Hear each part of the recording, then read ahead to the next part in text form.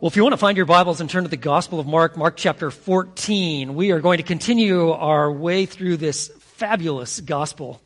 And as we do so, I want you to know that, haven't you noticed that when you actually understand something, it takes on a whole new level of significance? There's a whole new level of appreciation, for instance, like when you're at an art museum, and you actually have a docent, someone that actually understands the art, their history, the background, and tell you about the different pieces, its significance. When someone explains that to you, all of a sudden you're like, whoa, that's just not a piece of art. Like, wow, that is something. And to understand it. But you have to have someone explain it to you. Or for instance, when you look at like Van Gogh's Starry Night, to understand like what you're actually seeing and how it came about. Or for instance, like if you're looking at Michelangelo's fresco of the creation of Adam, to understand all that went into that, all of a sudden you have a high level of appreciation. The same could be said about like engineering marvels, like how an airplane flies. I mean, have you ever thought about that? How does tons of steel actually fly in the air, carry people from like Dallas to New York? Or when you look at skyscrapers or the Hoover Dam or colossal bridges like the Golden Gate Bridge, like it's one thing like, yeah, there's a bridge or there's an airplane, but then to understand that all that went into it and how that actually works. Or when you look at like key events in the United States, like our independence and the War of Independence, or like what we're looking at this weekend, 9/11. To understand the significance of what has taken place and what that means for all of us today. So for many people, they have some sort of vague understanding about a lot of these events. It's not that they're totally oblivious to it, it's just that they are superficially familiar. The same could be said oftentimes for communion. Most people, even non-Christians, have some understanding of communion. They could give you some sort of answer. They could recognize that. Even a lot of Christians have partaken in communion, gone through it, but they don't really have a real deep understanding or really understand its origins. And that's really the shame, because until you actually understand its origins, where it came from, what it means, who gave it to us, why, you won't really experience the full significance of what we're partaking in. And if you're going to understand the significance of communion, we've got to go back to when it was established, its origins, going back to that final Passover that Jesus celebrated with the apostles. So if you remember, as we've been making our way through the Gospel of Mark, and we saw even last week, they had come to this Passover, the final Passover, that Jesus was celebrating with his disciples right before, just hours before, he would go to the cross. And it was filled with significance. The Passover meal, every part of it was all planned out, and it portrayed some great symbolism. So for instance, they would have salt water that they would taste and remind them of the tears of being into slavery. Or there was bitter herbs that they would eat, speaking of just how bitter it was to be in bondage in Egypt. And they would have like the haroset, that paste. And they would have it would remind them of the mortar and the bricks that they laid as they had this paste of sour and just kind of crushed fruit. And then, of course, there was the lamb, the roasted lamb that they would have. And that lamb reminded them that God literally had the angel of death pass over the homes that had been marked out with the blood placed on the doorpost and the lintel of each house, that took God at his word that the angel of death would pass over and your firstborn wouldn't die if you trusted me and did as I said, followed my word. And then, of course, there was the unleavened bread, the matzah, the bread that had no leaven, for leaven spoke of sin and worldliness, corruption. All of that had been moved away. You had bread that was unleavened, and it was also a bread that was fit for traveling long distances. It reminded them that we are to have no sin in our life, no corruption, and we need to be a people ready to move. That's what was celebrated at Passover. And then, of course, there was the 4 cups of wine. All of this was very symbolic and represented the journey that God took his people on, especially that deliverance that is celebrated at Passover. And for 1,500 years, the Jewish people celebrated the Passover. It was their day of independence, and there was so much in it. It was at this final Passover that Jesus is having with his disciples that he introduces what it means to experience and know him in communion. Now, just at this point, we don't know exactly where we're at in the meal, but from the various gospel accounts that record this, it's somewhere at the point where they're even like having the roasted lamb, or maybe right before, but somewhere in this. And Judas is no longer with them. Remember what Jesus said in John 13, verse 27. After identifying, saying that one of you is going to betray me and actually handing a piece to Judas, he said this, "What you do, do quickly." Now, many of the disciples thought that Jesus is telling Judas, like, hey, you're in charge of all the money. You're our treasurer. And it was at Passover that you would give gifts to the poor. And they were thinking, like, well, that's probably, Judas is the key guy, It's probably what he's doing. But Jesus is about to introduce something that is extremely important, highly significant. It's communion. And why is communion so significant to Christians? Well, the text we're going to look at today, and this is such a good one, Mark 14, beginning in verse 22, tells us why. And the first thing I want you to see is that communion portrays Jesus' sacrifice on the cross and the Passover's completion. So let's take a look here. So beginning in verse 22, while they were eating, he took some bread, and after a blessing, he broke it and gave it to them and said, "Take it, this is my body." So this would be all normal. You have a presider who would be explaining all the different elements and what was taking place in the Passover, bringing people into the experience. But now Jesus does something that's very different. This is totally off script. This had never happened in 1,500 years. Jesus takes this bread, and like the text says, he blesses. So he's giving thanks, expressing gratitude to God. He gives a blessing. He broke it. He gave it to them. And then he made this statement, "Take it. This is my body." All of the disciples, the 11 that remained, they're like, whoa. This was very reminiscent of like in John 6, where Jesus said, "I am the bread of life." But now he's taking this unleavened bread, he's breaking it, and he's passing it on to the disciples. Now, the unleavened bread spoke of their hasty departure out of Egypt, but also spoke that there was to be no leaven. Leaven symbolizing worldliness, sin, idolatry, to be completely removed, no leaven anywhere. And that's what they would talk about when they had this unleavened bread. But now Jesus said, "This is my body." Jesus would say this in Aramaic, and in Aramaic it could be "is" or "represents." It'd be rather ambiguous. And so he says, "This is my body." But now think of it from the position of the disciples. You need to understand what is the authorial intent. What is Jesus communicating to his disciples?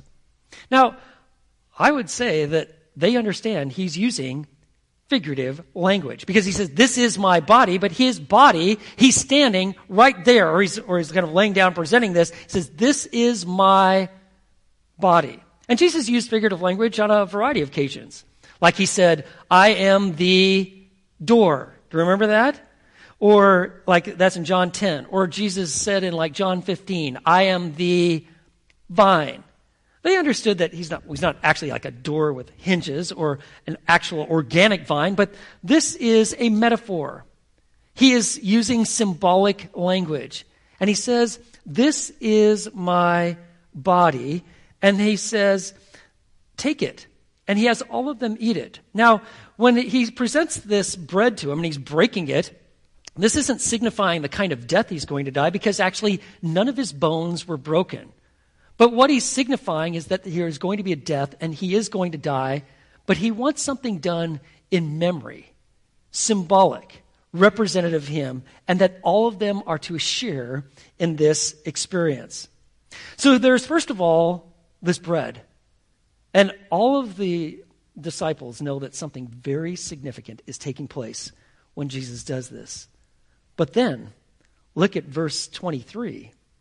And when he had taken a cup and given thanks, he gave it to them, and they all drank from it. So you could have just heard a pin drop when he talked about the body. But now he takes this cup of wine, and he makes this statement, "This is my blood." He says in verse 24, and he said to them, "This is my blood of the covenant, which is poured out for many." Now, let me give you a little bit of explanation of what's going on here. So first of all, notice Jesus again gives thanks, okay? The Greek word there is eucharisto. Perhaps you've heard it pronounced Eucharist, okay? It's a word that's really been kind of hijacked by the Roman Catholics. They have commandeered and really changed its meaning. And so most people, when they hear the word Eucharist, they're thinking of this wafer, okay? But it's actually, the word means given thanks, to give thanks. It's from that verb. And when Jesus is doing then is he's got these cups of wine. Remember I told you there are 4 cups of wine that were actually used in the Passover, okay? So they had wine, it was mixed with water, they would have a cup, and the presider would then explain what's going on, take a sip, and they would pass it on to everyone around there. They're eating in family units, oftentimes 2 families together. Here you have the 11 remaining disciples, and Jesus gives thanks, and then he tells them this. They all drank from it, and he said to them, "This is my blood of the covenant, which is poured out for many." So there are 4 cups of wine, and this is really fascinating. Each cup is associated with a promise that is found in Exodus chapter 6, verses 6 and 7. So the first cup of the wine represented their rescue from Egypt. The second one represented their freedom from slavery. The third cup of the wine, referred to as the cup of redemption or the cup of blessing, was what they drank third. It is believed this is where Jesus then has this third cup of wine. And the fourth cup is the cup of a renewed relationship and fellowship with God. It's believed that it's at this third cup, the cup of redemption, or the cup of blessing. In fact, in 1 Corinthians 10:16, it's referred to, this third cup, as the cup of blessing. Jesus makes this just radical statement in verse 24, "This is my blood of the covenant, which is poured out for many." Matthew, in his record of this, in Matthew chapter 26, verse 28, he said that the reason for Christ's blood that it had to be shed was for the forgiveness of sins. So Jesus is making this statement, and they are listening and taking in every word when he says this. Now, they understood that sacrificial animals symbolized the fact that you had to have an innocent substitute in order to satisfy God's divine wrath. Okay? That was built in. They understood that. And so, like all of their sacrifices, they would bring an innocent animal that would be sacrificed on their behalf. All of this is picturing a perfect sacrifice. One who would be truly man, fully God, who would actually pay the penalty for their sins. So, like, for instance, they understood, the Mosaic covenant, when it was established, there was blood that was sacrificed. There was animals that were sacrificed, blood that was spread. And now with the beginning, here with Jesus, he is now speaking of blood, but the blood of his covenant. Now, that's telling us that for God, in order for him for us to experience authentic, genuine relationship with him, there has to be a perfect substitute in our place. And Jesus is presenting himself as just that, the one who is going to shed his blood on our behalf. And that means that these sacrifices that were given in the Old Testament are no longer going to be necessary because Jesus is the completion of what the Passover is presenting and portraying.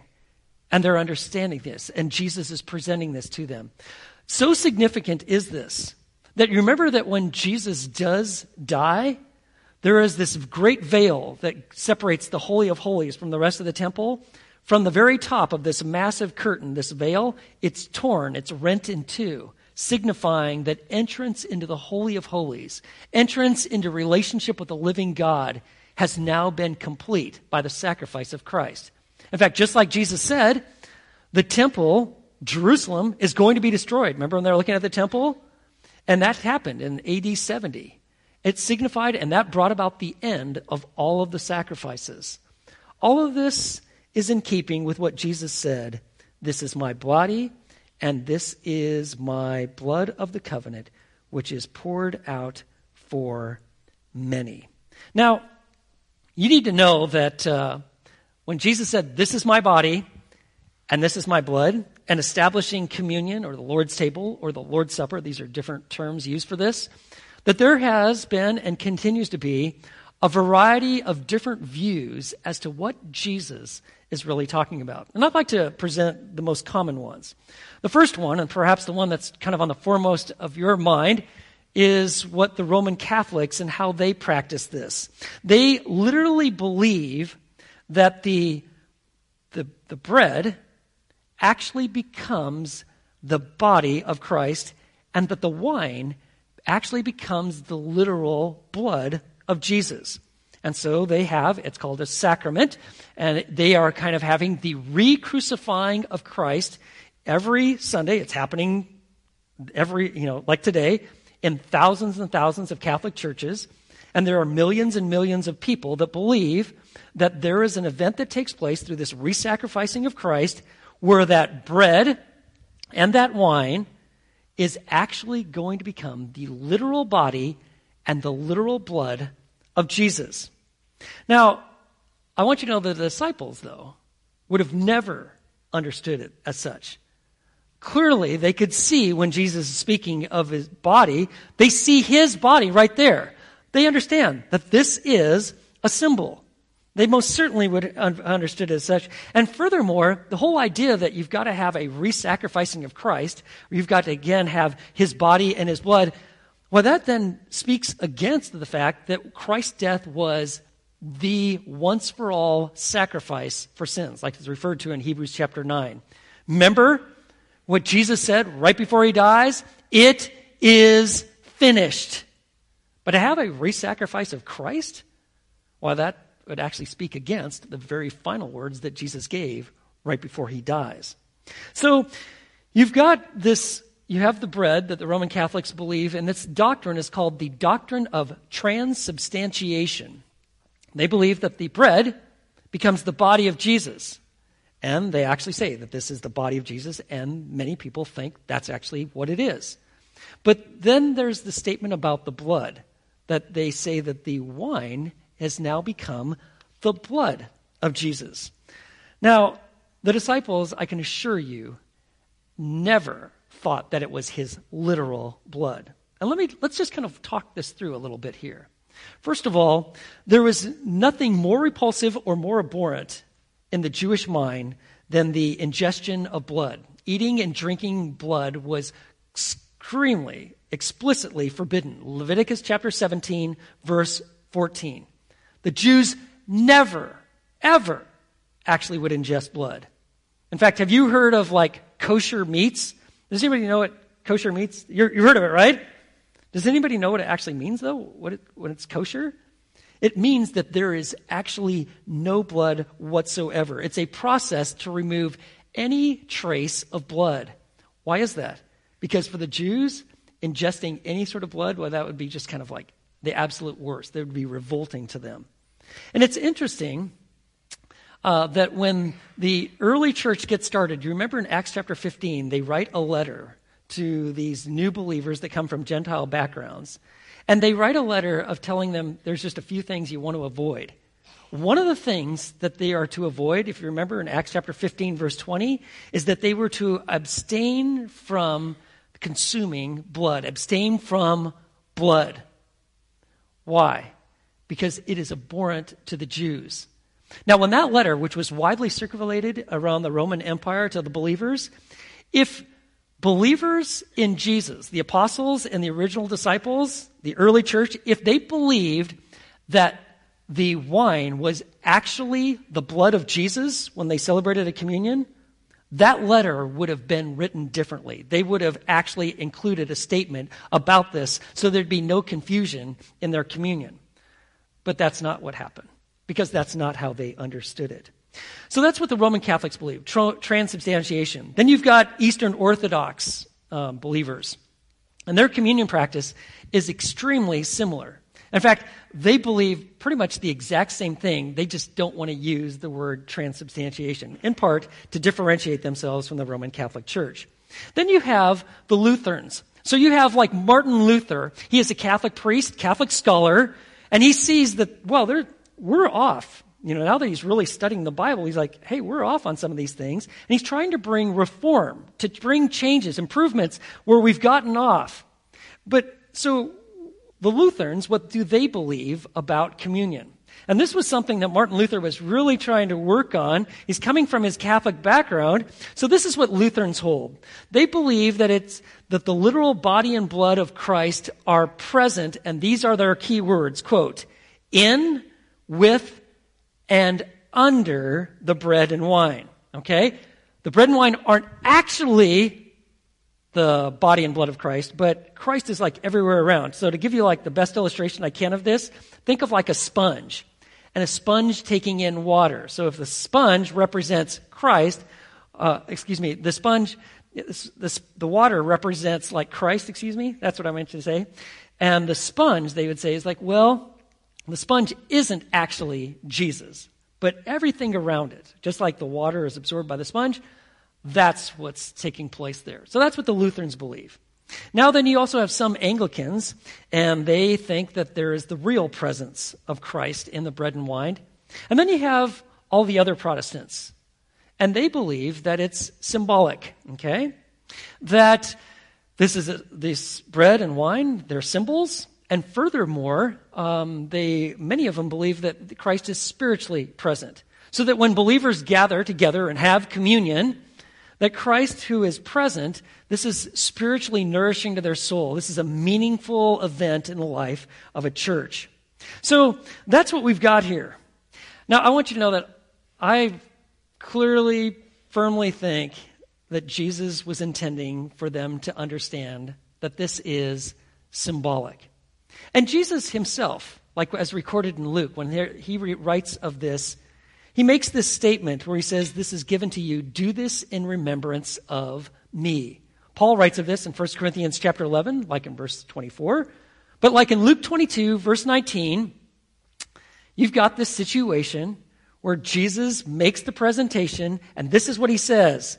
And when he had taken some bread and given thanks, he broke it and gave it to them, saying, this is my body, which is given for you. Do this in remembrance of me. I want you to do this in remembrance of me. And that word remember, it's not just, well, I recall to mind.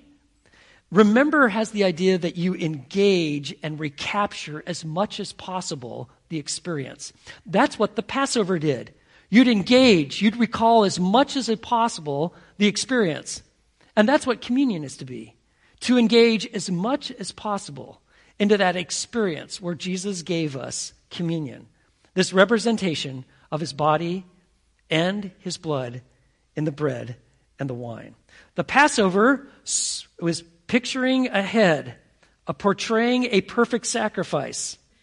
Communion is looking back at that perfect sacrifice, that great accomplishment that Jesus did for us. So why is communion so significant to Christians? Well, first of all, it portrays Jesus' sacrifice on the cross and the Passover's completeness. But let me give you a second reason. It presents the eternal blessings of the new covenant. Look at verse 24 again. And he said to them, this is my blood of the covenant, which is poured out for many. It's very significant that Jesus establishes in the midst of the final Passover the new covenant. And so he's expressing that this old covenant and their ceremonial elements that pertain to it, why that's now being replaced by the new covenant, which is absolutely eternal and will never pass away. The new covenant, like it's spoken of in Jeremiah 31, like in verses 31 through 34, or Ezekiel chapter 36, verses 26 and 27, speaks of forgiveness of sin, this new fellowship with God, the giving of the Holy Spirit, and where God is literally going to write his words on the hearts of those who believe. This is this new covenant that God is going to establish. And when you hear the word covenant, you oftentimes think, well, it's two parties and they come to an agreement and they make an agreement. So like marriage, for instance, is a covenant relationship between a man and a woman. But the word covenant that's actually used here is a covenant in which there's only one party that does all the work, namely God. God is the one who establishes the covenant. He does everything to make that covenant work, and you either accept it in whole or reject it. But there is nothing that you can do. You can't earn it. It's not like, well, this is between God and me, and we're going to make this work. You bring nothing to the table. Christ provides everything. He's the sacrifice for sin once for all. He provides the forgiveness. He is perfect. He is righteous. And he provides everything that is needed for this covenant to work. We either receive this by faith or we reject it. And that's what you find here. And that's what you see in verse 24. He says, "This is my blood of the covenant." Remember when John the Baptist pointed out and he says he saw Jesus coming in John 1:29. And Jesus is coming to him and he says, "Behold the Lamb of God who takes away the sin of the world." It's Jesus. He is the perfect Lamb. He is the one that can enact the new covenant. And notice something else there in verse 24. Did you see how this is my blood of the covenant, which is poured out for many? You see that? Speaking of both those who believe from Jewish backgrounds and Gentile backgrounds. Jesus made this same statement in Mark chapter 10, verse 45. He says, "For even the Son of Man did not come to be served, but to serve, to give his life a ransom for many." Many people. He's establishing the new covenant that's going to be a blessing for Jewish believers and Gentile believers for many. And so that's what we have at the Lord's table. When we come to the Lord's table, the Lord's Supper, communion, it is remembering that Jesus has established the new covenant. It's a covenant that he provides solely. He does all the work. We literally are the recipients by faith. So why is communion so significant for Christians? Well, just like we see here, it presents the eternal blessings of the new covenant. And there's one other reason, and that is this. It promises Christ's second coming and our future joy in his kingdom. Take a look at these final two verses. Jesus says this, verse 25, "Truly I say to you, I will never again drink of the fruit of the vine until that day when I drink it new in the kingdom of God." So Jesus says, I will never drink of the fruit of the vine until the kingdom, when I will drink it anew. So one thing I want to point out there is, Jesus has just established communion. How does he refer to the cup of wine? Does he refer to it as his blood? What does the text say? No. He refers to it as the fruit of the vine. He says, and I'm going to actually drink of that fruit. If Jesus intended us to understand that it was his literal blood, well, that would be him saying that I'm going to actually ingest my own blood. That doesn't even make any sense, right? Certainly, they understood this as symbolic. But this is pointing out to the reality that Christ is going to be alive, that Jesus is going to again be celebrating this drinking of this wine. Perhaps it means that in the millennial kingdom, in God's kingdom, that there is going to be communion. It's likely, though, that there is going to be the celebration of Passover, where they're actually looking at the events of the Passover and how Christ is the fulfillment. We see this in Ezekiel chapters 43 through 45, where they're talking about certain commemorative sacrifices that are going to feature in the millennial kingdom that you see like in Revelation 20, 1 through 7. And in this kingdom, there are going to be these memorial sacrifices, the sacrifices that we saw in the Old Testament that pointed to Christ. Now they're going to be looking back to Jesus and his sacrifice. And Jesus says, I will not drink the fruit of the vine until we do it again in the kingdom of God. It reassured them that he is going to return and that there is going to be this celebration in God's glorious kingdom. And so we see right after that, verse 26, after singing a hymn, they went out to the Mount of Olives. One of the things that they would do in the Passover is they sung the Hallel, the praise psalm, Psalms 113 through 118. The final psalm they sang, 118, had statements like this. I want you to picture Jesus and the disciples singing this hymn, Psalm 118. I shall not die, but live, and declare the works of the Lord. The stone, which the builders rejected, has become the chief cornerstone. That's found like verse 17 and verse 22. And there's this refrain, if you're familiar with Psalm 118, like you see it multiple times in verses 1 through 4 and at the very end in verse 29. And it says this about the loving kindness of God is everlasting. His loving kindness never ends. His loyal love. And they're singing this. And so from there they will leave. We know from like John 13 through 18 that Jesus gave them a lot of information. It's called the Upper Room Discourse. It's probably about like 11, maybe even midnight, when they leave this Passover and they descend into the Kidron Valley and climb up the hill. It's about a half-hour walk to Gethsemane, where Jesus will be praying in earnest that God's will be done. And Judas is just about ready to act on his betrayal. And yet, right before all of this happens, Jesus gives us this one culminating practice called communion. And so you want to know, like, well, what did this look like in the early church? You don't have to guess.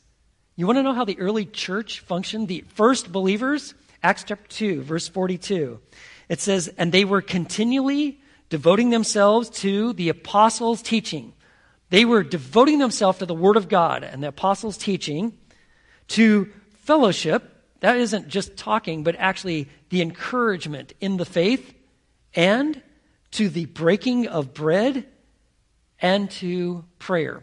The breaking of bread, that's how they referred to communion.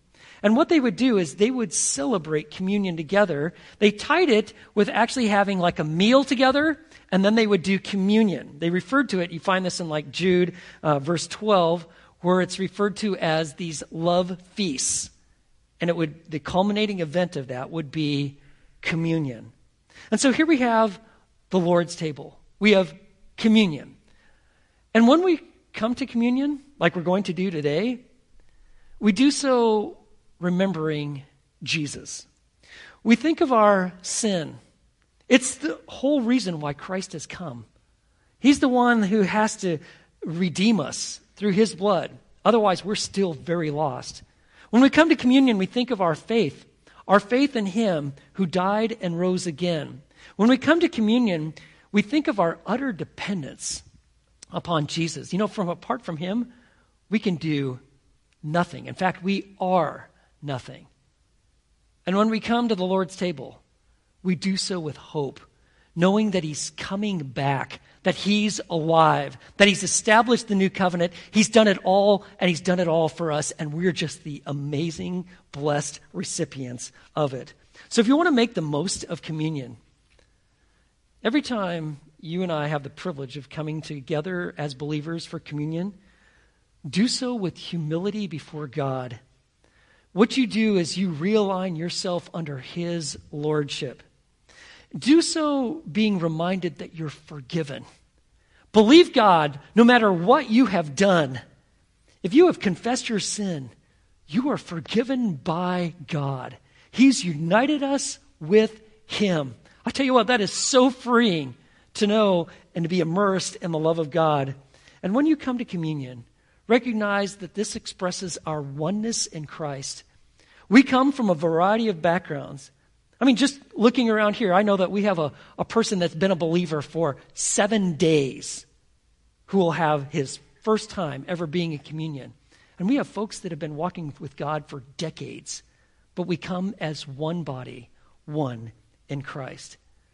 This table, the communion, this isn't where we find Jesus. Communion is the celebration that Jesus has found us, and he's everything to us. Communion is at the heart of our union with Christ. Remember how we began? We talked about some significant events, and that the more you understand them, why the more meaningful they become. Let me give you another significant event. I'm sure you're familiar with it. It's when the Americans landed 2 men on the moon, July 20th, 1969, on that Sunday. And you're familiar with it because we like, oh yeah, I remember. Yeah, it's Neil Armstrong, first man to ever step foot on the moon. And he made that statement, that's one small step for man, one giant leap for mankind. Yeah, we remember that. That lunar module landed, and eventually Neil Armstrong and another man, Buzz Aldrin, climbed out. They walked the face of the moon. They actually picked up rocks from the moon, and they eventually came back. We're all very familiar with this, but what we're not very familiar with is what happened at the very beginning. What happened at the very beginning when the lunar module landed? Well, let me tell you what happened. Buzz Aldrin, he was the pilot for that lunar module when it set down. And once the lunar module set down, this was all planned. Buzz Aldrin, a very strongly committed Christian, representing many at NASA who were strong believers in Christ and felt that they were actually on a mission to actually land a man on the moon and that God was leading them. Well, this was all planned, and this is how this was all to begin. Buzz Aldrin took out a cup, a small chalice that he had received from his church, and a small communion wafer. And he made then, as he set this on this table, he made this statement. And this is what the radio transmission to the Houston Space Center. This is the lunar module pilot. I'd like to take this opportunity to ask every person listening in, whoever and wherever they may be, to pause for a moment and contemplate the events of the past few hours and to give thanks in his or her own way. So with a watching world, they heard this statement. But then what happened next is that NASA decided that they would black it out, and all transmission would be blacked out for what was about to happen next. They blacked it out in a large part because they had a lawsuit against them. When they had the Apollo 8 mission, some of the astronauts were reading and quoting verses from the book of Genesis. And that raised the ire of atheist Madeleine Murray O'Hair, who filed a lawsuit against NASA. That lawsuit was eventually dropped. So the lunar module landed, the communion elements were set, and then the broadcast and the transmission went black. And then Buzz Aldrin said this, and he quoted John 15:5. I am the vine, you are the branches. He who abides in me and I in him bears much fruit. For apart from me, you can do nothing. And then he actually partook in communion. The very first event when men landed on the moon was this, communion. Buzz Aldrin, reflecting on this, said this, quote, in the radio blackout, I opened the little plastic packages which contained bread and wine. I poured the wine into the chalice our church had given me. In fact, there's a picture of it right there. In the 1/6 gravity of the moon, the wine curled slowly and gracefully up the side of the cup. It was interesting to think that the very first liquid ever poured on the moon and the very first food eaten there were communion elements. So friends, let us remember that apart from Jesus, we are nothing. His life, his sacrifice, his resurrection, why, it's everything to us. And when we celebrate communion, we celebrate him who's our life and our Lord. For communion is at the heart of our union with Christ. So what we're going to do now is we're going to actually partake in communion.